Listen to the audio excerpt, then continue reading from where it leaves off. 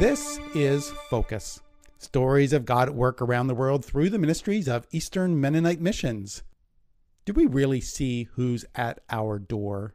Or do we see who we expect to see? EMM worker Phil Gottschalk says that much of what we see when we look at the other, and by that he means the immigrant or the refugee, depends on what we are prepared to see and what we expect to see. Phil believes there's a war going on about perceptions, and he has written a book titled Entertaining Angels Unaware, Welcoming the Immigrant Other. Now, in this book, Phil challenges those perceptions and presents a Christian response to immigration. Now, Phil was bothered by what he perceived as false presentations of refugees and immigrants and their needs. So he decided to address it by writing this book.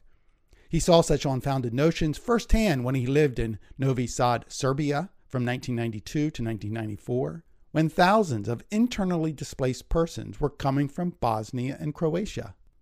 Well, Phil currently lives in the Netherlands, where he teaches at Tyndale Theological Seminary and is the chair of the Division of Theological and Historical Studies.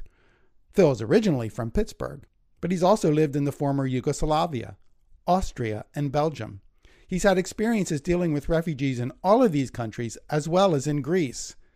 And the result of all that experience led him to this book that Phil wrote back in 2016 and now has spent the last few years revising and adding to it.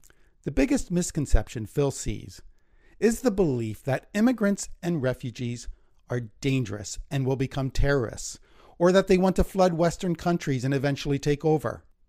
Phil points out that most immigrants and refugees are fleeing war and abuse. Most, including Muslims, do not like extremists like ISIS.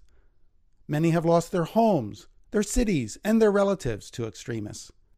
Immigrants and refugees are looking for safety and a future. Phil's book is meant to answer misconceptions, present facts, and put a face on real people who are basically more like us than they are different. And he hopes the book inspires people to help immigrants and refugees in a realistic and doable way. Some false assumptions we harbor might need to be unlearned, Phil says. Christians should respond to newcomers based on what the Bible teaches and reflect our commitment to Christ.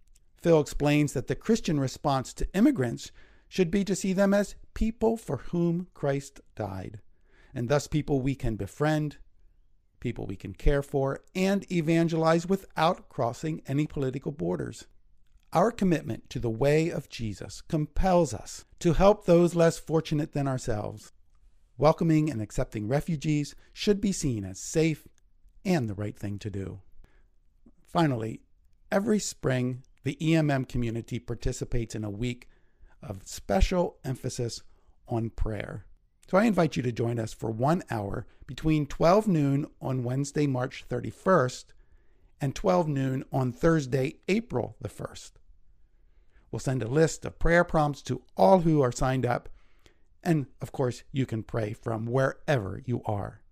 Learn more and sign up for your hour of prayer by going to our website at emm.org/pray. Thanks for listening. I'm Joe Hollinger for Eastern Mennonite Missions.